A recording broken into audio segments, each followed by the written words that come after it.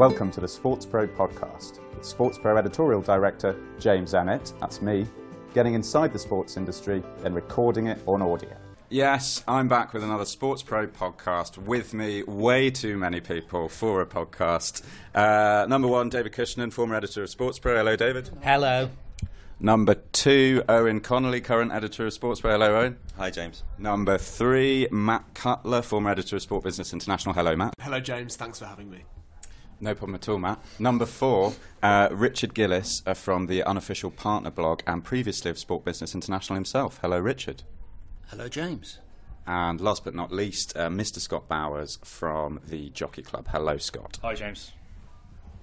On today's podcast, we'll be looking at all the biggest stories across 2015, sports business stories, that is, and we will kick off somewhere over here. Dave, what was your highlight of 2015? My highlight of 2015 was probably, from a sport business perspective,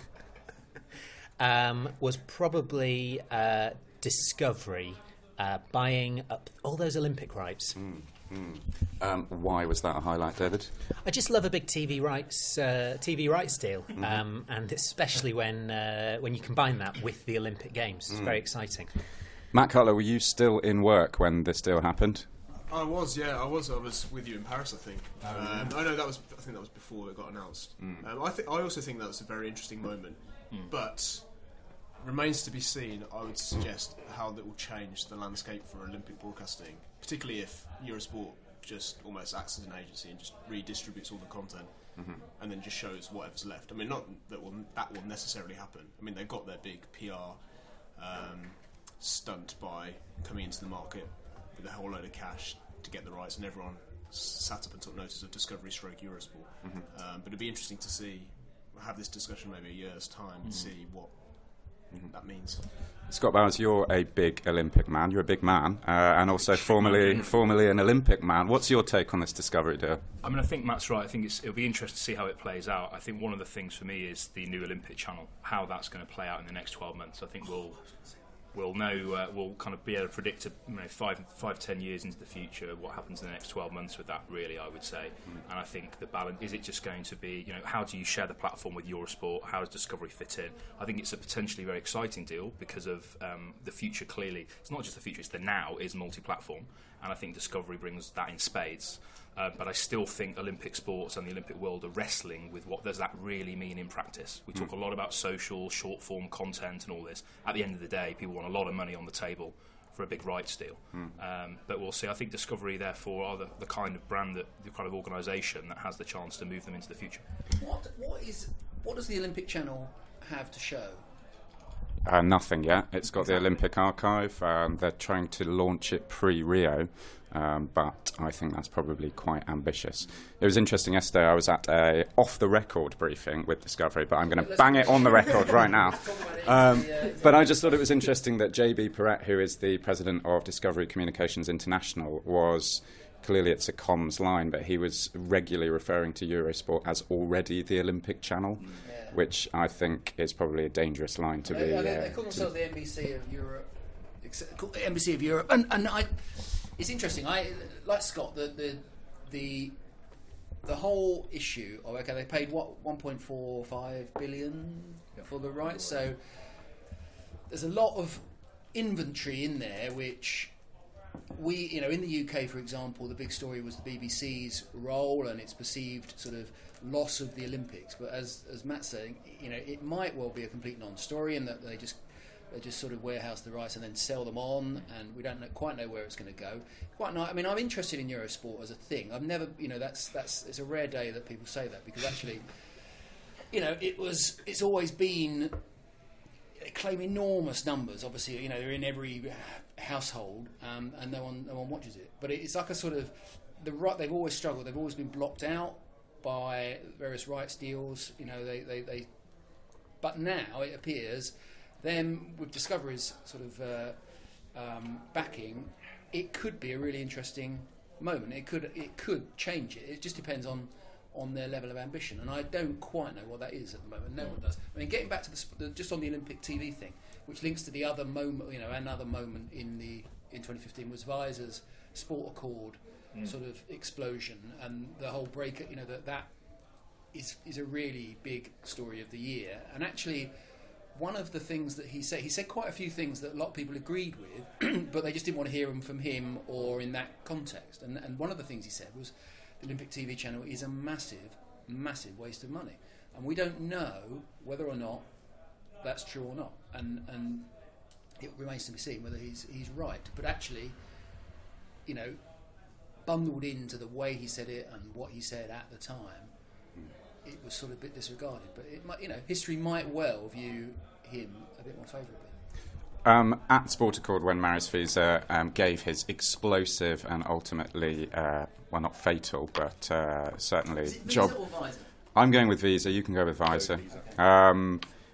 I was being briefed privately that Marius Wiese was very upset about the whole Olympic Channel thing because he believed that it was his idea.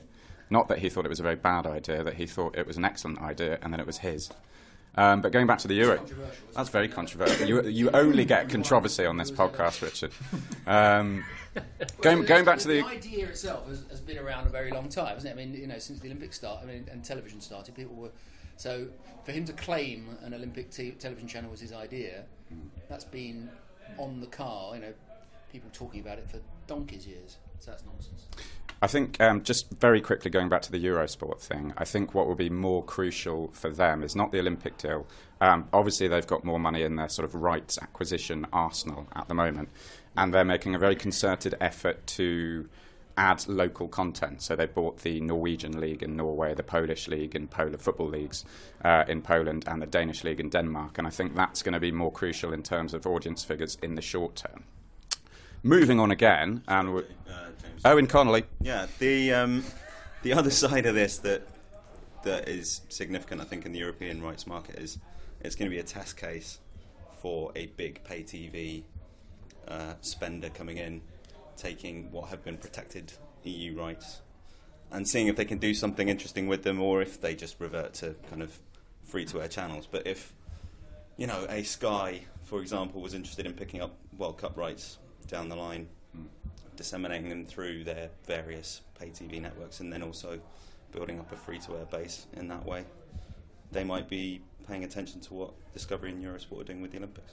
So in terms of the and I'm not clear about the answer to this, but the decision in terms of whether or not the Olympics could go to Sky or BT or, you know, across Europe on pay TV, is that an IOC decision or is that part of the Eurosport Discovery? UK legislation. It's TV listed events. It's UK legislation, but it's also in the IOC charter that a certain number of hours have to be shown on terrestrial free-to-air TV. And they have metrics in place for how many people have to be able to receive that channel and so on. So it can't be kind of an over-the-top digital thing. It has to be. You have to prove penetration with your over-the-top stuff. Legislation is, you know, it's under pressure now in 2015. By 2024, I mean, it's going to be archaic, isn't it? Yeah. And I think it says that 90% of households has to a free-to-air channel has to reach. But yeah, in 2024 or whatever, what does that mean? Well, don't forget that Discovery have a free-to-air channel that they've already been showcasing certain sports, Speedway. I think they did a portion of the Le Mans 24 Hours on Quest in the UK. So they have this already in place.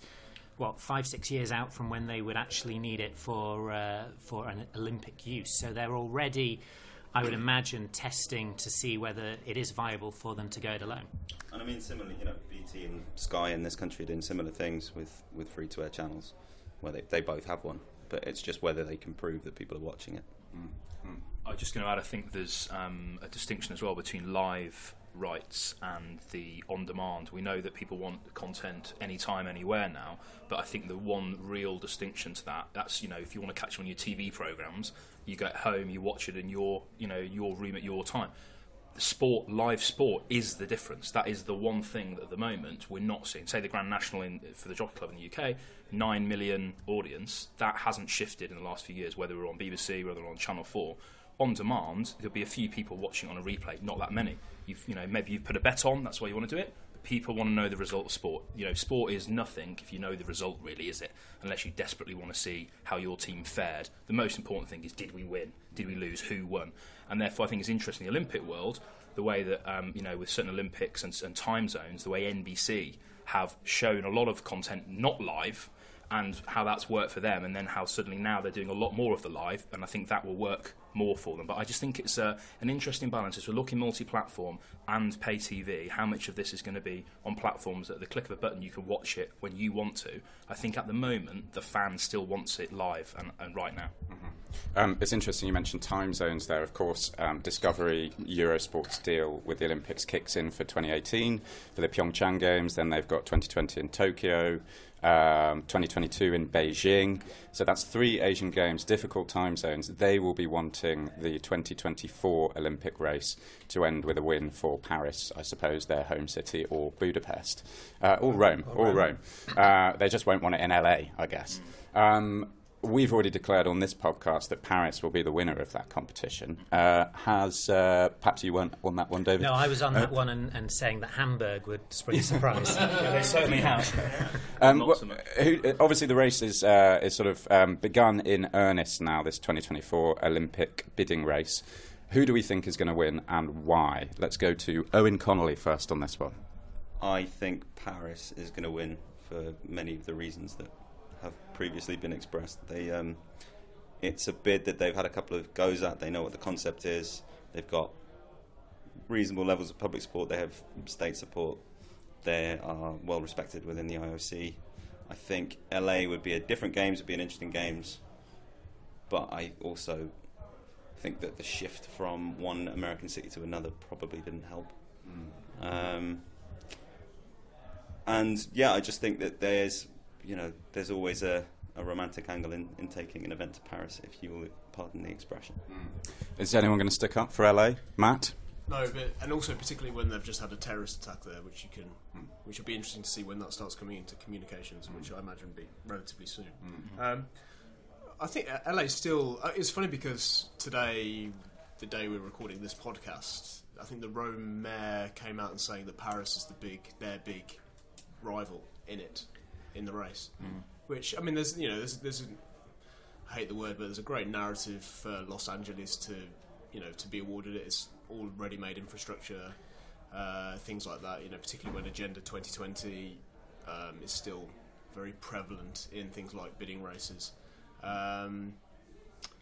There's probably an element in those comments of already lobbying for the European bloc vote. I mean, Scott, you perhaps know a bit more about the workings of these things, having been involved in bids previously. But I think LA will probably end up winning. But I would love to see an Olympics in Rome. I think it would be fantastically chaotic. And I think their logo, which was just launched this week, is absolutely brilliant. I've heard Rome described, David, as LA with ruins.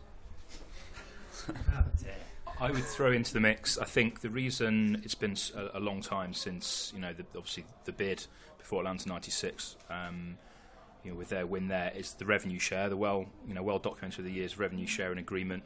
European IOC members in particular were not very happy with the share that they got. And that was in light of amount of TV, American TV money and American sponsors. So the IOC had the agreement to send that money back towards US and their sports. That has now moved on. There's now an agreement on that. So I think that has to be now a big factor for LA. When I worked on the 2016 bidding process, it was behind closed doors, very much understood. Unless whether both Obamas came. And they were badly advised to come. Everyone was saying they're possibly going to come last, but they're not going to win it unless he gets down and grovels, on behalf of the US and makes all sorts of promises. That didn't happen, and we know what happened in the outcome. You wait till Donald Trump turns up. Well, my goodness me. But certainly, I think it's very difficult to call at this stage. I would just say be aware, or beware the outsider. We've seen many races. I think Budapest and obviously now Hamburg, out of it completely. But Budapest, I just don't see. Rome, I think, has a long way to go. But as you say, David, a great city. Paris, I think Matt's absolutely right to raise the terrorist attacks. I mean, you saw some initial negative commentary around, is this going to be an issue for Euro 2016 now? Every major city has had terrorist attacks at one time or another, or several of them, and it's obviously how you respond to that. But I think, I believe I'm right in saying it'll be 100 years since they last hosted it in 24. I think the case has been made. I think Owen talked about what the case is for Paris, but I think there's still a hell of a long way to go. And what we do know is that in 2020, you're looking at Istanbul, loads of reasons, particularly with the geopolitical issues around. Wouldn't it be great if Istanbul had won the 2016 bidding race? I can't remember whether they were in for that, but what a wonderful time to sort of showcase East meets West and puncture some Islamophobia in the process. Well, it's tricky because I think this is the thing. The underlying message of the Istanbul bid was clearly that it's an opportunity in an environment where there is Christianity in Turkey, as we know, and right there on Europe, right there with Asia, in the Islamic world, Muslim world. But not an Arab country, which would be a further step, and obviously the FIFA World Cup has gone there. There was that opportunity of solidarity, building bridges, very, very subtly, in that the world's meeting place of Byzantine, Constantinople, Istanbul, and that was destroyed from within. Who am I to talk about whether it's not about an Olympic bid? The reasons that the riots in Turkey may have been perfectly valid reasons domestically, but it did cost them on the international stage. So it will be interesting how they return to the fray in the future. But I do think there are some matters, as Matt said, on Paris that it would be tricky for them, but they can turn it to their advantage, as Boston would have done as well after the marathon bombings. The IOC's got a huge issue here as well. Matt referenced Agenda 2020. You have the issue of public support in various cities, and we've seen Hamburg had gone this year as a result of a referendum. Boston never even got to their planned referendum in the end. They decided to nix that while they could.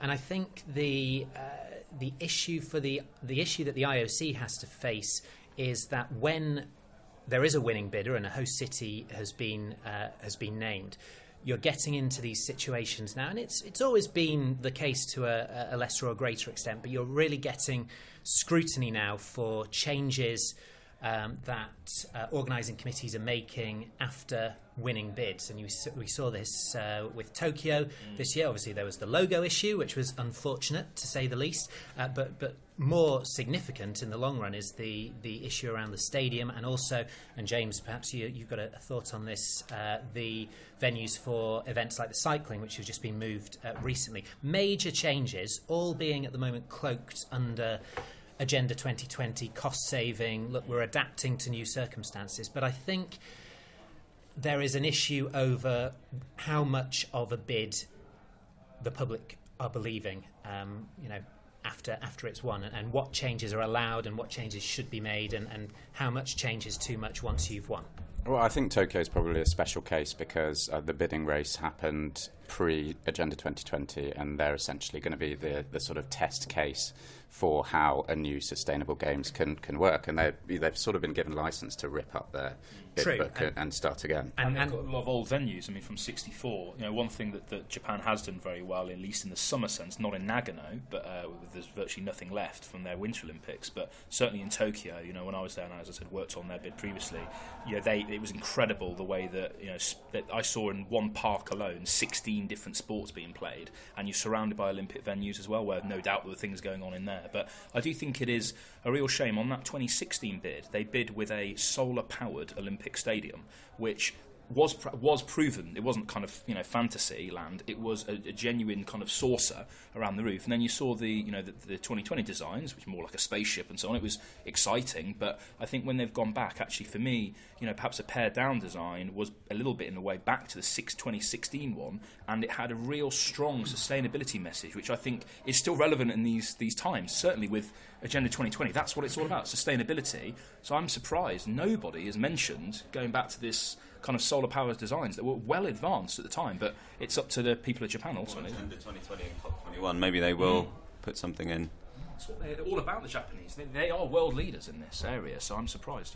Just to loop this back to what we said originally about kind of the race for 2024, I think particularly in kind of B2B press, Tokyo 2020 may go down well, or it go down in history for its kind of financial strength. They've already signed up, I think it's like 8 tier 1 sponsors. More. Is it more than that? And that's kind of 4 years out.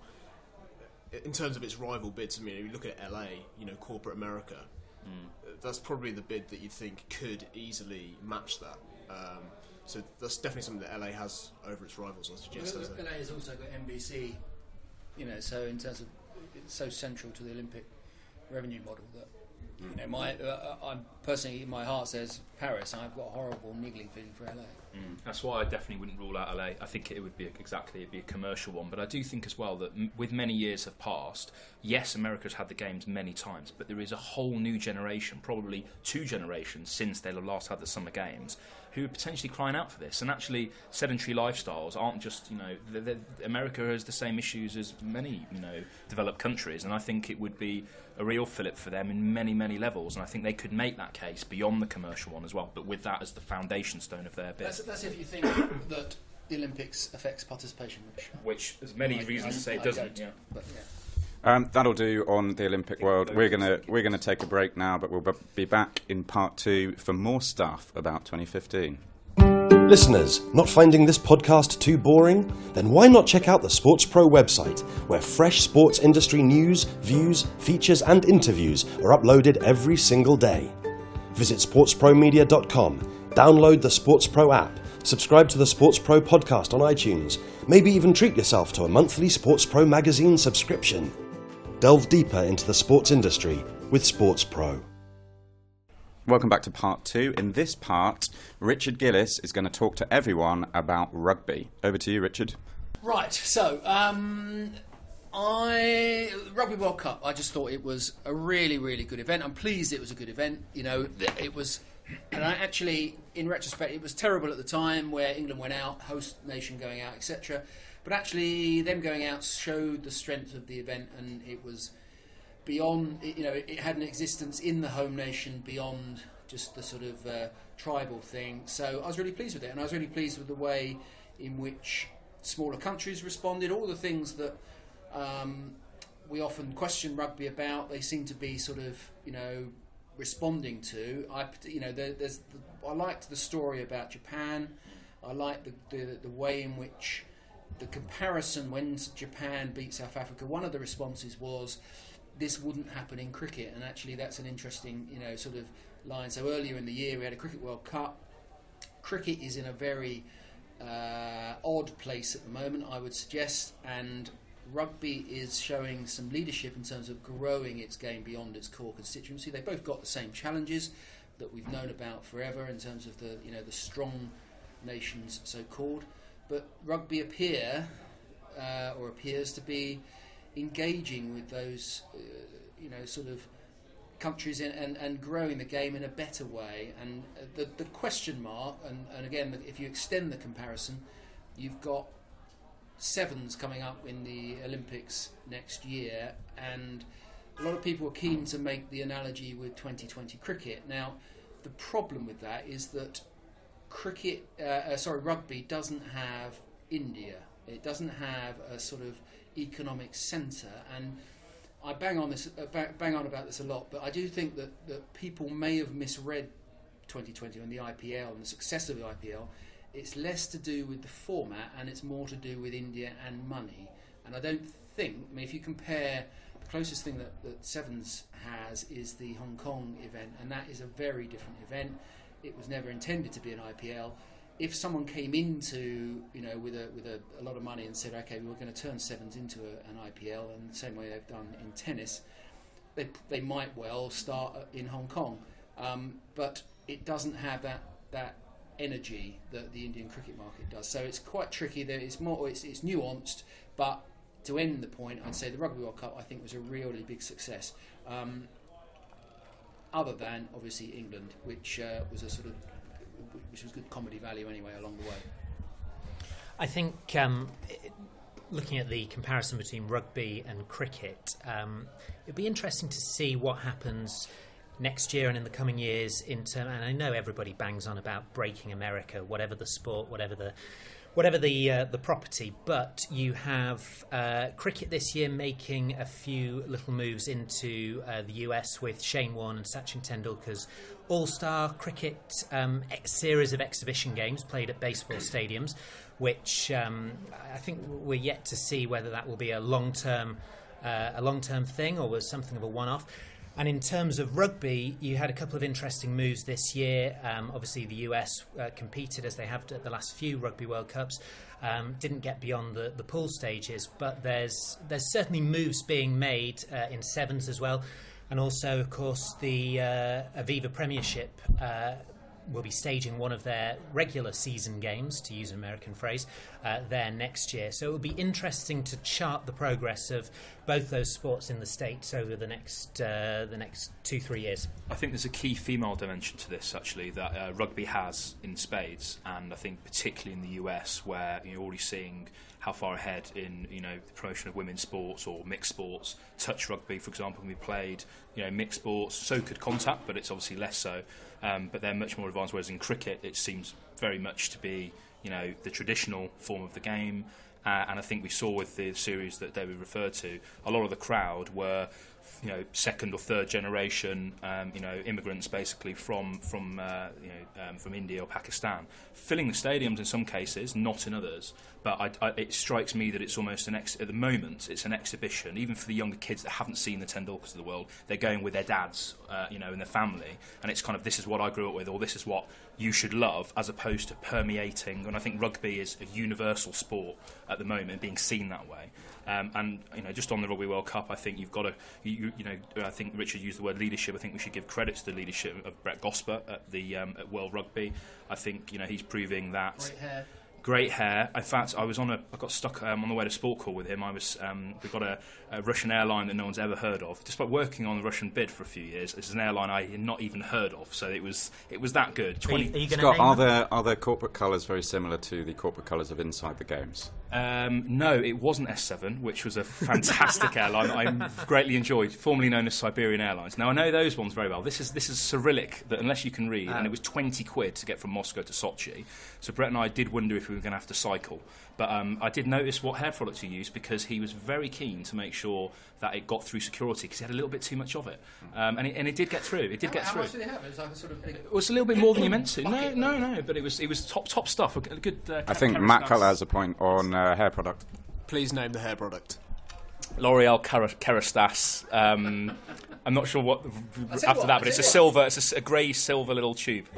Sponsorship watchers, watch out for L'Oreal coming to World Rugby soon. While we're on Brett Gosper's hair, while we're on it, have a look at his Twitter. His Twitter page has got a fantastic photo of him playing in a rugby kit on front of a car. His hair then, he's in his 20s. Racing Metro, isn't it? Just looking sensational. Yes. I can't talk enough about Brett's hair. Anyway, please talk a bit more. Yeah. Right, no, the point I was going to make, so David made the reference about America.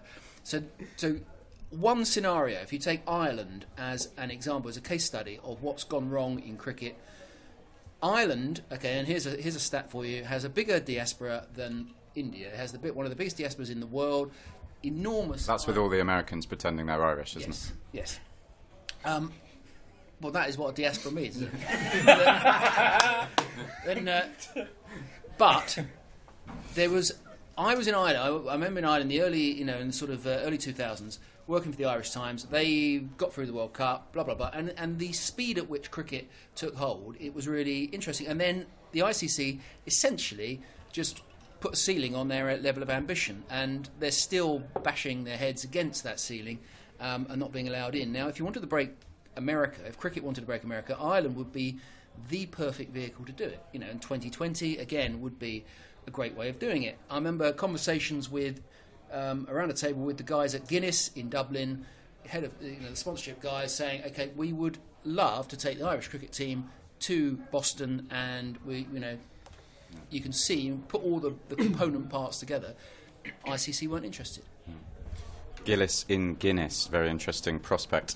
Owen Connolly, you're the very definition of a cricketing man. Can cricket break America?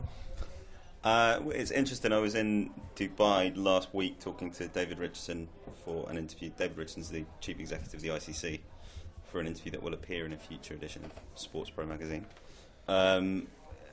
The plan for cricket in the short term in America is to knit together this Indian diaspora and the interest that exists among that. Apparently, the number 2 country in the world for impressions and use of ESPN Cricinfo is the United States. but it is one of the worst run, or is held up to be one of the worst run sports administrations in the sport, as opposed to Cricket Ireland, which is widely held to be an example of something that is doing fantastic work with the opportunities it has. Warren Dutram, who I've also spoken to, great job. I think change is going to happen at some point. One of the interesting things is that the ICC spoke with the IOC in recent weeks, and there's certainly a groundswell of opinion that cricket needs to be making a move for the Olympics to kind of do some of this globalising work on its behalf, particularly in the women's game, which is going to develop differently. And another interesting thing that was dropped into the conversation last week was that in China, the ICC sees women's cricket as its way in, because they can quickly become a kind of global power, I suppose. We're going to move the conversation on from Commonwealth sports looking to crack America to American sports very much looking to crack the Commonwealth. David, you are a paid-up fan of the National Football League. We've seen a lot of them over this year, haven't we? A lot of fans or a lot of games? A lot of games. Yes, a lot of games, and you'll be seeing more games in London in the coming years, because they did a deal this year to play some games starting next season at Twickenham, and they've also struck a deal with the new, will it be called White Hart Lane 2? What are we calling it at the moment? The return of White Hart Lane. Yeah, which is currently under construction, and once it's ready, it will also be hosting NFL games. Wembley has a long-term deal as well, so the NFL will have 3 separate venues in London as it continues, well, depending on your view, either continues playing these increasing number of regular season games involving different teams, or makes baby steps towards placing a franchise in London. And you can see the baby steps that they're making each season, really. This season they have played 2 games in the same stadium, Wembley, in consecutive weeks to test out the operational issues that come with that. We are yet to see, I think, whether there is a real appetite for a franchise in London. There's clearly, every time the NFL plays a game in London, Wembley is a sellout. Every time the NFL plays a game in London, they have well-attended fan rallies, fan events. Clearly there are a large group of hardcore NFL fans who are willing to come and watch. My question would be whether that translates into switching their allegiance, which has sometimes been developed over decades, from their particular favourite US NFL team, if you see what I mean, to a potential London franchise. And I think that is the thing that we still don't know, and I wonder I wonder when and whether the NFL will ever make that definitive move to placing a franchise here, because at the moment it seems to be working quite well for them, staging between 3 and I think it will be up to 7 or 8 games per season here. Matt Cutler, I recall once in your former magazine, Roger Goodell writing some sort of piece at the front.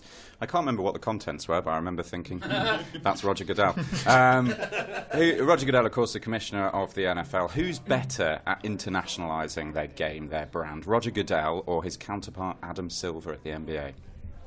That's a very good question. You've really put me on the spot there, which I don't appreciate. But don't worry, there's editing. But I'm just going to ignore the question and go back to what David said. And I actually think that NFL will have a London franchise probably by the end of this decade, perhaps. After this next set of kind of short-term deals run out, and when it becomes, I know it's not a one-off because there's more than one game, but when it goes from a one-off to being a regular thing, I'll be interested to see whether there's a kind of a switch then, because even now in and around London, around the UK, people say, "Oh, the NFL's in town. Let's go. Let's go and try it."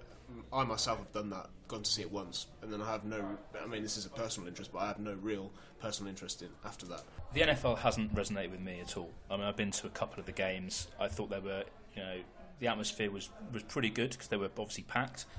The whole jamboree around them I thought was very well executed. Spent a lot of money. Regent Street stuff is, award-winning, awareness-building stuff.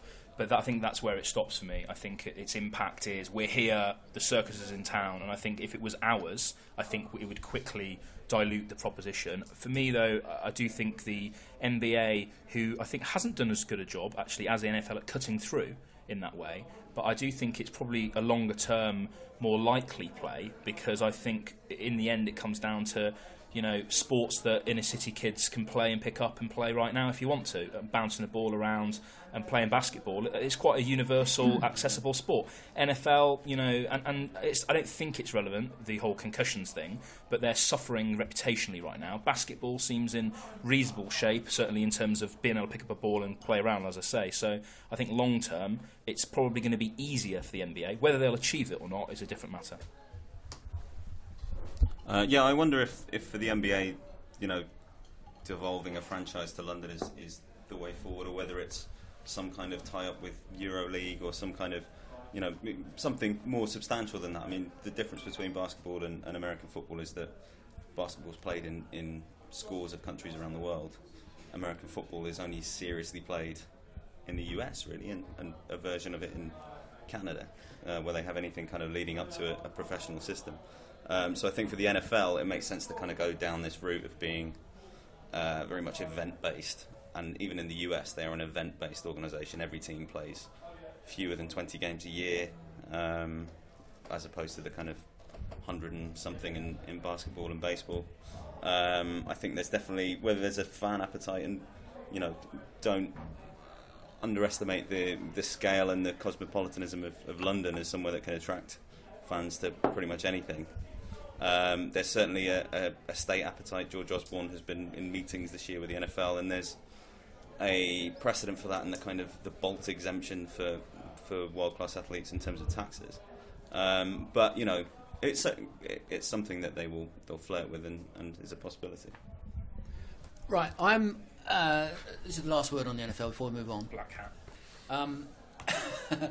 So I've got a feeling. So I remember, you know, I'm the generation of the Channel 4 generation, 82, 84, 86.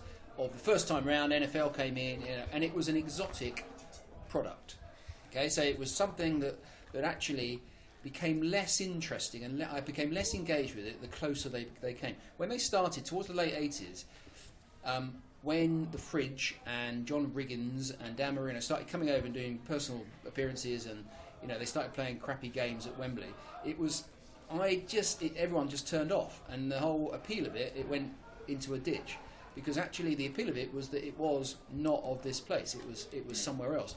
And one of the issues around globalisation of sport, and we see this around lots of different sports, is actually that we assume that sport that we can just engender global appeal, and, you know, we can conjure teams.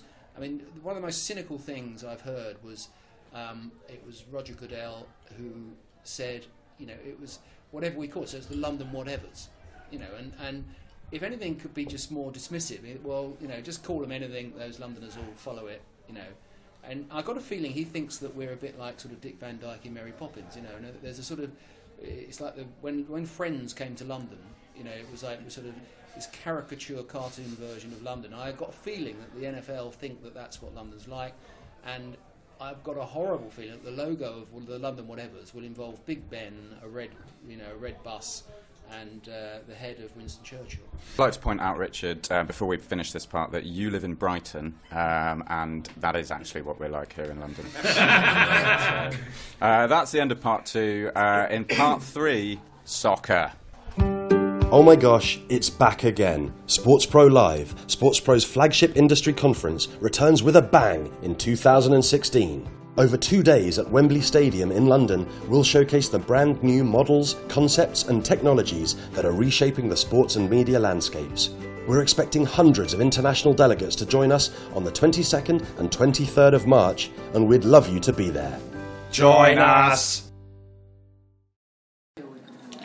Welcome back to part 3, the pleasant murmur of pub chit-chat in the background, and coughing. Scott Bowers, the British racing industry currently embroiled in its own, not embroiled, currently going through a TV rights negotiation process now. Your head is in a TV rights space.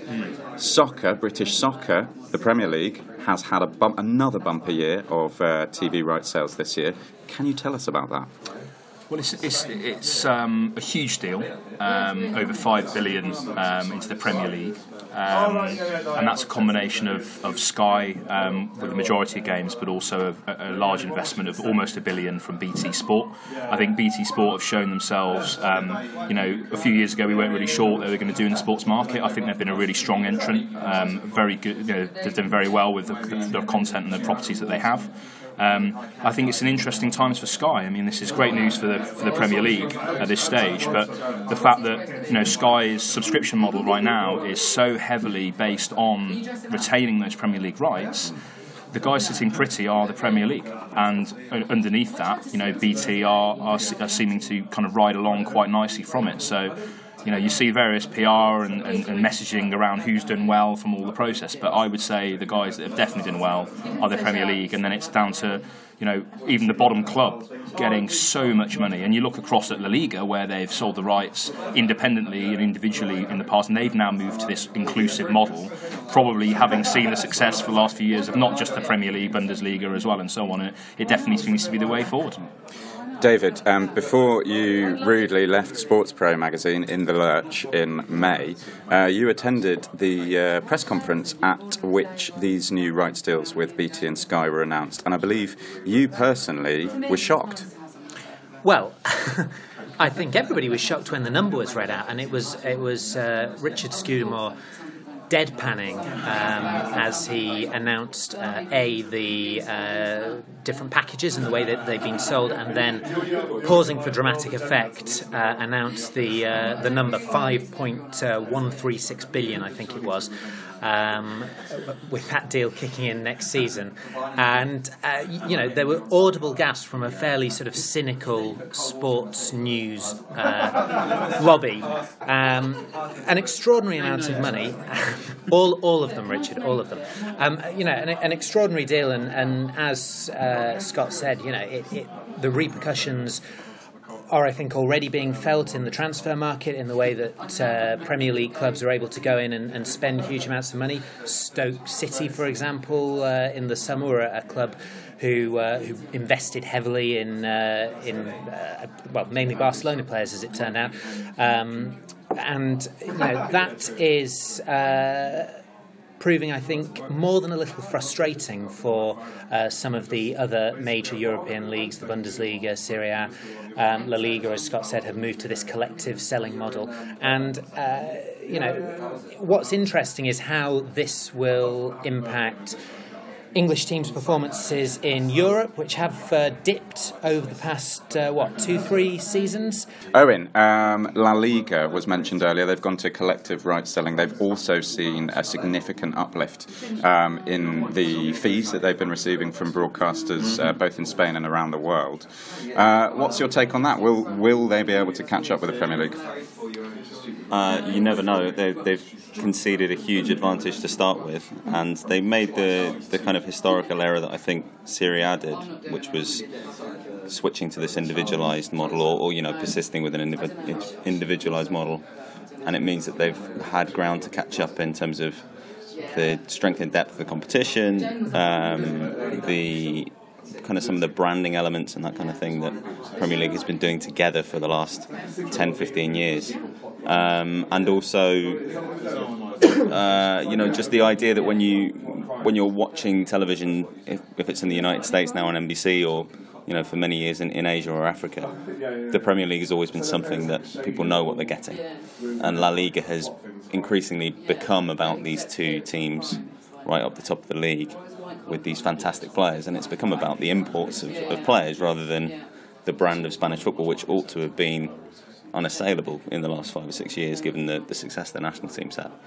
Well, it also comes back to what Scott was saying in an earlier part of this podcast about an appointment to view of which live sport is. There's only a certain amount of times that live football can be scheduled, and in taking NBC and Premier League on that in the United States as a case study, it's gone from kids watching cartoons in the morning on a Saturday to watching Premier League coverage, and the Premier League has built its product for so long. It's going to be very difficult for someone else to come in and challenge them for that space, and as Owen was saying, everyone will still perhaps watch the Real Madrid-Barcelona game, but if it's going to be Real Madrid against, I don't know, Mallorca, is that a La Liga team? Yeah.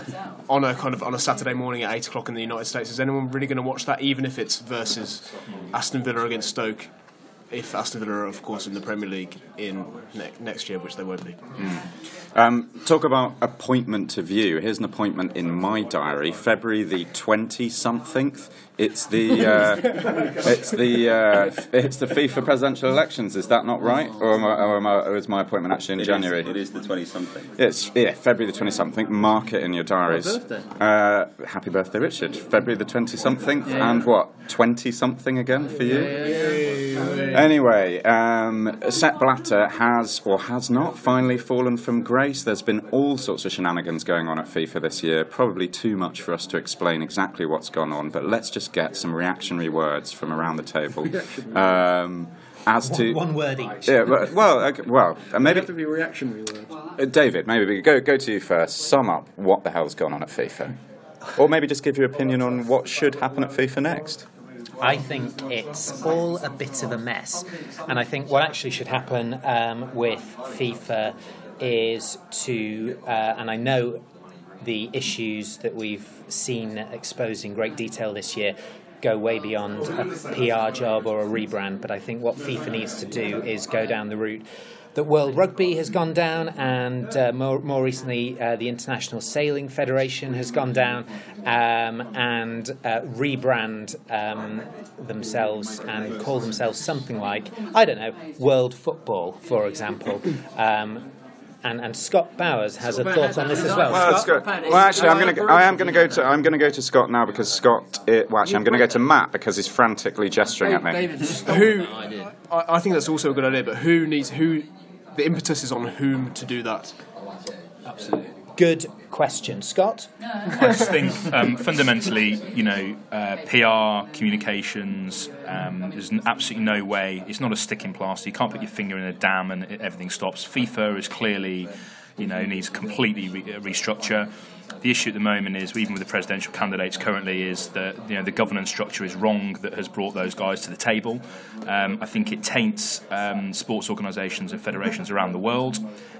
So it's not a PR job that needs doing. However, I think if FIFA put itself in a position to, can it right the ship? We've heard that kind of the rocking boat and ships and all sorts of things from FIFA and IAAFs and so on recently. I think the answer is absolutely. If it sorts its governance, of course FIFA can regain trust. World football, if you like, without it being an official brand name, is in reasonable shape. It's still the world's biggest sport. There's still lots of good things going on. And the World Cup brand is fantastic. The FIFA World Cup brand. Absolutely, and it's the FIFA part of it that's polluting this. So do I believe with good, that's when communications comes in, when you have something to actually work with and you say what you're going to do, except you have an issue, you talk about what you're going to do to tackle it, you talk about how you're tackling it, and then you demonstrate that it's succeeded, and then you move into a more positive phase and go on. That journey can happen, but it would be quicker, frankly, to completely start again with an organisation with the right governance structure from scratch and have a world football brand and move on quickly from there. Richard Gillis, you're a stickler for good governance. I am. It's not often said that, but that's very true, and I'm glad you picked up on that. What I'd say is that we have, over the last sort of 15 years or so, we've seen the insertion of the word FIFA in front of the events, and that's a sponsorship marketing conceit, which is, essentially it's to build a portfolio of sponsors that sits above the individual events, and it's a greedy move, and it's a move that no one really bought into, but now they have to take that away, and actually the events, as David said there, are, we've had the Women's World Cup this year, brilliant event. Great audiences, big spikes in interest. Get the FIFA name out of the way. It's just corporate arrogance, and we've seen this in every major sport, because they assume, or there is in this bubble that they are the interesting ones, or this word is of interest to sponsors and broadcasters. It isn't, and it has to then sort of just move into the background. And whether or not they'll be able to do that, who knows? And to Matt's point, the fundamental thing, and as Scott said, the thing is wrong. The way in which the organisation is set up, and it has to fundamentally change. And none of the, as we've said many times in this podcast before, none of those people that are lining up to become the next Sepp Blatter inspire hope. There's no one there with a sort of, hope poster with their face on it. Which is why they should hire Barack Obama. Well, he's out of a job soon. Yeah. Sorry, I had St. Gordon Podcast. Brown's name used as potential FIFA president. Yeah. Well, that would be a turn up for the books. I heard the other day that the only thing salvaging the FIFA brand was the EA football game. Yeah. FIFA, whatever. And even that's got Pro Evo back on its heels again this year. So. There still isn't a better idea, though, in terms of promoting women's football and youth football, James, than your sensational idea, which I think you should probably just give a little overview of again, because the more publicity this gets, the closer it is to reality. For regular listeners, you'll know that I put forward this idea on the last podcast, but what the hell? I'll do it again. I think that European football specifically, should adopt the Davis Cup model rather than finding a way to inject jeopardy into friendly games by creating a very convoluted league system that no one really understands, which is going to come into force, I believe, in 2018 or maybe earlier. They should instead promote women's and youth football by playing a series of rubbers, 3 games, for example, against nations from around the world, like the Davis Cup, in that... You said this is a good idea? I say this is a good idea, and I've made overtures to Gianni Infantino. I haven't even finished it yet. You introduced it as though it was obviously Anyway, first game, it is an inarguably good idea. First game, you have the under-21s, for example, taking on England versus Switzerland under-21s. Friday night game, very, very good night for a game. Saturday, daytime, 5:15 kickoff perhaps. You have England women against Switzerland women, and then Sunday, in the afternoon slot on Sunday, you have the men's national teams playing against each other in a decider, potentially. Is that not a tiny bit patronising to women's football and potentially stunting its growth as a sport in its own right? I don't think so, and I think it gives it a platform to flourish. If it's patronising to anything, it's patronising to the youth team having to play first. They already do.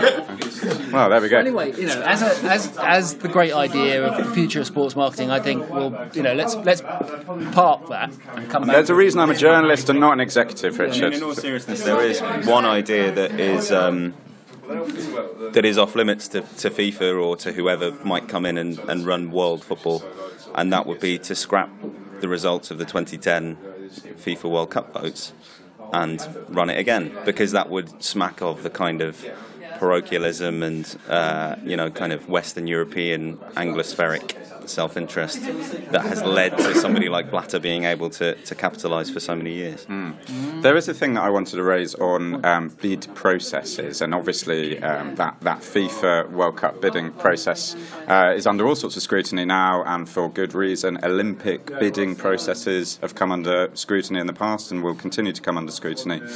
The Ryder Cup recently awarded to Rome. Obviously, IMG acted as consultants for the Rome bid, and IMG have super strong links to European golf across all manner of areas. Seb Coe came under fire for his links with Nike. Eugene, obviously the home of Nike, awarded the 2019 World Athletics Championships.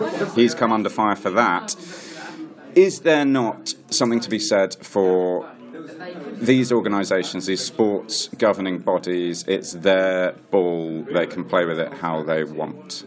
Yes, I think there is. I think what you have at the moment is a conflation of huge money, lots of it poured in by broadcasters and sponsors. You have government involvement in that many governments around the world want to host events and therefore will invest public money in facilities and bidding and all sorts of other things. And you have generally, as we've just been speaking about, under-regulation of international sports federations, which are under more scrutiny than ever because there is government interest and therefore more media interest in how money is spent. And so, but I do think there is a point where we have to be careful in what we describe as corruption and what we describe as and how would we describe it? We describe it as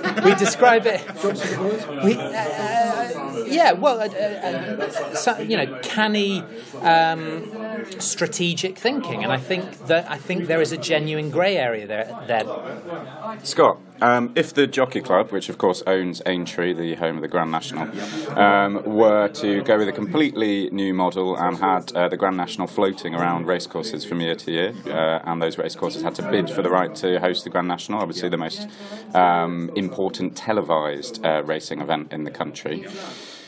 Starting from scratch, therefore, in a bidding process, how would you go about doing that? I mean, it's very interesting. You've picked on a good example because the Grand National is the people's race. So actually, we just moved the time back for the National from 4:15 to 5:15 from 2016 onwards. That's simply because it's already 9 million TV audience, but it's because there are a few million more sat at home who potentially could watch it and getting back from football and various other things. So we factored in a lot of, the reason I mentioned that is we factored in a lot of public feedback into that and thinking of the fan and how they could watch it. I'm not sure how, I haven't got a lot of time or perhaps even experience in how to build a bidding process. However, I would say, having worked on various bids, I think transparency is critical. I think that a public component of some part, the IOC goes a lot further than FIFA. Okay, the public don't vote, and I agree with David, actually. At the end of the day, if you're a well-structured governing body in charge of a global sport or a local thing like you're saying about the Grand National in the UK, you should be set up that you have the sport's best interest, which includes its fans. So you should have a structure that makes sure you understand what your customer, what your fan actually wants in that process. But the IOC asks, part of the criteria process is what's the national support level for a bid. So that is factored in. How much of an impact that actually then has on the end result is questionable. But what it does do is it often stops bid in their tracks, as we've just seen recently, for example, in around this process and the last process, domestic support wasn't enough for certain bids and they fell away instantly.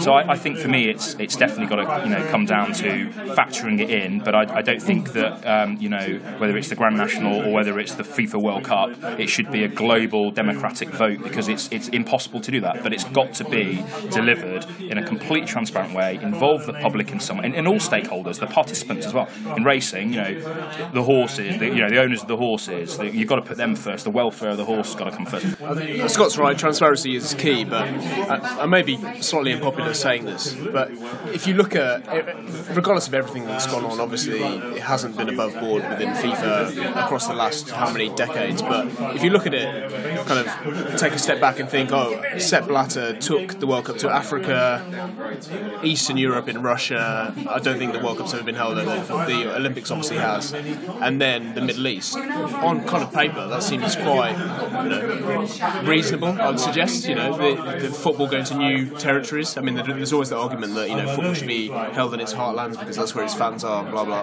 and all that. But I think it's important that you have leadership in sports organisations that can make big decisions because they recognise, for the best interest of the sport, it may be that as Matt said, it may be that certain games, certain World Cups, certain sports events wouldn't have gone to certain territories if it hadn't have been for leadership being shown. And how else would you make that process? You can't have a global vote on things, and it would have resulted in some of those results, which have proved, for example, the next Rugby World Cup's going to Japan. Would that have happened under a different system? I think the fact that Japan have just done so well in this World Cup gone in England, it bodes very well for that. And there's an emerging, territory in the rugby game, for example. That's the end of part 3. In part 4, we'll decide whether there is a part 4 because of the background noise.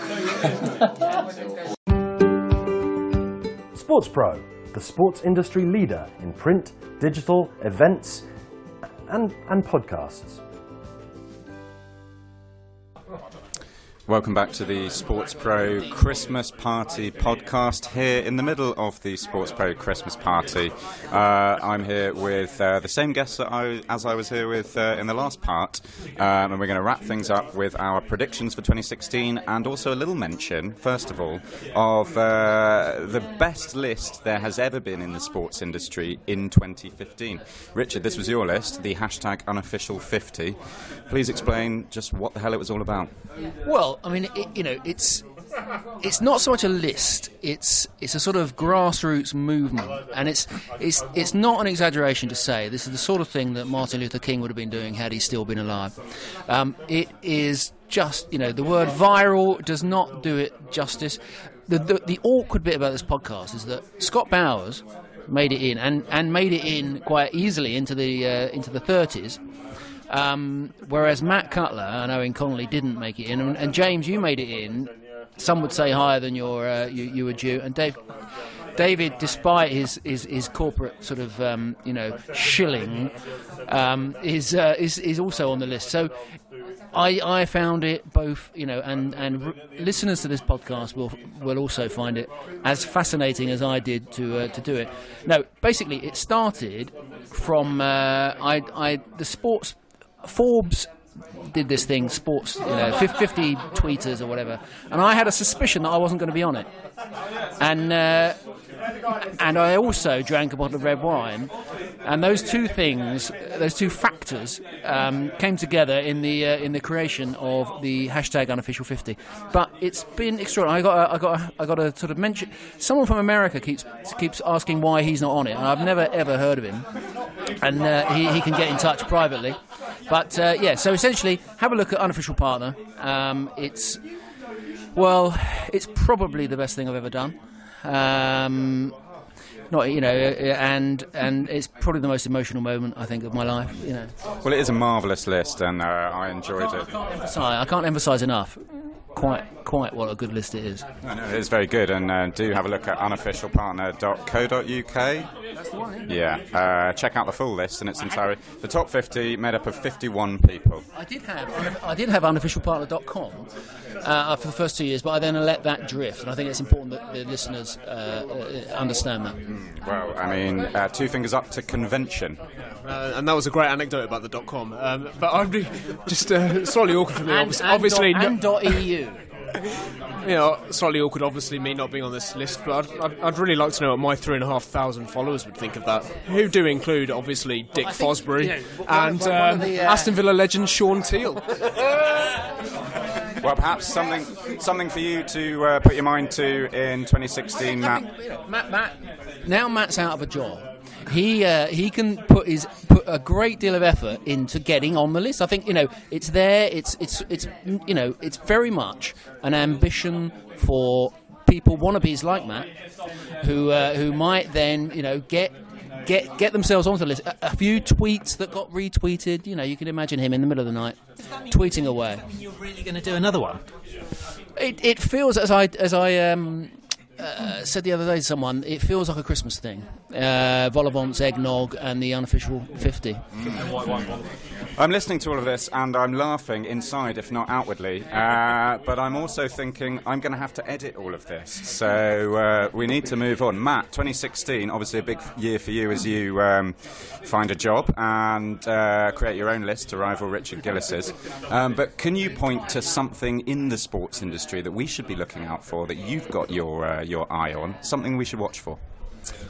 Good question. I mean, I hate to go over ground we've covered already, but I mean, hopefully there'll be some kind of FIFA or whatever the organisation will be called at that point that is anyway different to the one that stands currently. Will it be if the new president is elected within the current guidelines? Who really knows? Again, sorry to cover old ground, but Discovery and Eurosport. I mean, Eurosport seems to have gone. It does seem to have changed a lot in the past 6 months or so. So who knows what could happen in the future? Scott Bowers, do you have something that you're on the lookout for in 2016? I think it has to be a big picture one. I think there's just going to be a lot of changes at the very top of sport and some of the organisations we've talked about today. I think hopefully that will lead to greater transparency and integrity in those sports, but also trust from the fans, because at the end of the day, everything we work in, all the sports, are nothing without people enjoying them, whether that's through TV, whether that's online, whether that's buying shirts, whatever it is. I think also within that, and so hopefully there will be positive changes. I think we will see some more scandals in the next 12 months, because inevitably, if we've seen a couple of very big ones this year, there's going to be a few more along the way, let's be honest. But I do think as well, a level below that, I think we probably will see more consolidation in some cases around in the agency world and slightly in the media world. But I think there's a factor I'm looking at is just the shift towards increasing them as organisations, and there's no one that isn't already in this camp, but I think it's going to continue, becoming publishers, rights holders of our own content. We make a lot of money, and that goes back into our sport from media organisations. How does that balance with the fact we've also got our own content and we can go direct to our own customers? And I think that's a balance that, whether it's the Olympic channel, whether it's horse racing, whether it's Formula One, we can all work on some amazing content. Where is the value in that between owned media, earned media, bought media, all of this? I think it's an interesting dynamic for sports organisations, not just in the next 12 months, but I think it's a particular one now as the plates feel to me like they're slightly shifting, and we're seeing traditional media continually shrink and dilute. Just to add on to we're here to talk. Don't pull a face when I grab the microphone. The other thing to say, 2016, to add on to Scott's thing, is that one of the Spotify for sport type movements will happen. So Netflix, Amazon Prime, one of the YouTube, Red, etc., will come into the sports market. That's my one prediction, and I think that feels like the headline of the podcast. Well, you got the headline last time you were on, and we'll wait and see whether you get the headline this time. Owen, no doubt your main thing that you'll be watching next year is SportsPro Live on the 22nd and 23rd of March, obviously our flagship sports industry event. Yeah. What else will you be looking at come 2016? I mean, I'll be watching some of that, I'll be presenting some of it and reporting on some of it as well. There's going to be some fun and games at the headquarters of the world's allegedly second most popular sport, the ICC. The ECB here in England are going to put forward a candidate to lead world cricket from June or July. At the moment, the likeliest candidate for that is Giles Clarke, but he is a man who has a diametrically opposed worldview on just about everything from everyone who has come in to replace him and his regime there. So that could be quite fun in the same way as Srinivasan in the BCCI has been this year. I think, picking up almost on a point that Scott and Richard were talking about, it'll be interesting to see if the opportunities at the really, really lower end of the sports industry, things we've seen like in this country, like Salford City, Dulwich Hamlet, in other countries, with these teams and organisations right at the bottom that are community-led, whether there are people in the sponsorship industry or people in the kind of media distribution industry who get into that, who twig that there's something that they can do to kind of bring more people into that movement, will be something to watch. Owen's got his eye on the grassroots. David Cushnan, fallow year for you in 2016? Sure. 4 predictions from me, though. Short and sweet. Los Angeles will get, finally, an NFL team. Major League Baseball will announce plans to stage a game in London. Rio 2016 will be brilliant for anybody watching on TV. Possibly not for those on the ground. And Gianni Infantino will lead football into a brave new dawn. He does a good draw. Here's one for me. Wonder Sports will become the most important agency in the sports industry. I think Wonder Sports, formerly... You're steaming up, Richard. Your glasses are steaming up. That's all for this festive podcast. Thank you very much, and Merry Christmas to all of my many guests here. Thank you very much, David Cushnan. Thank you, and Merry Christmas.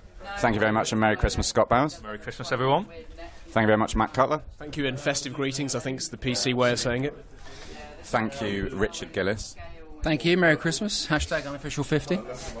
And thank you, Owen Connolly. Thanks, James. Merry Christmas.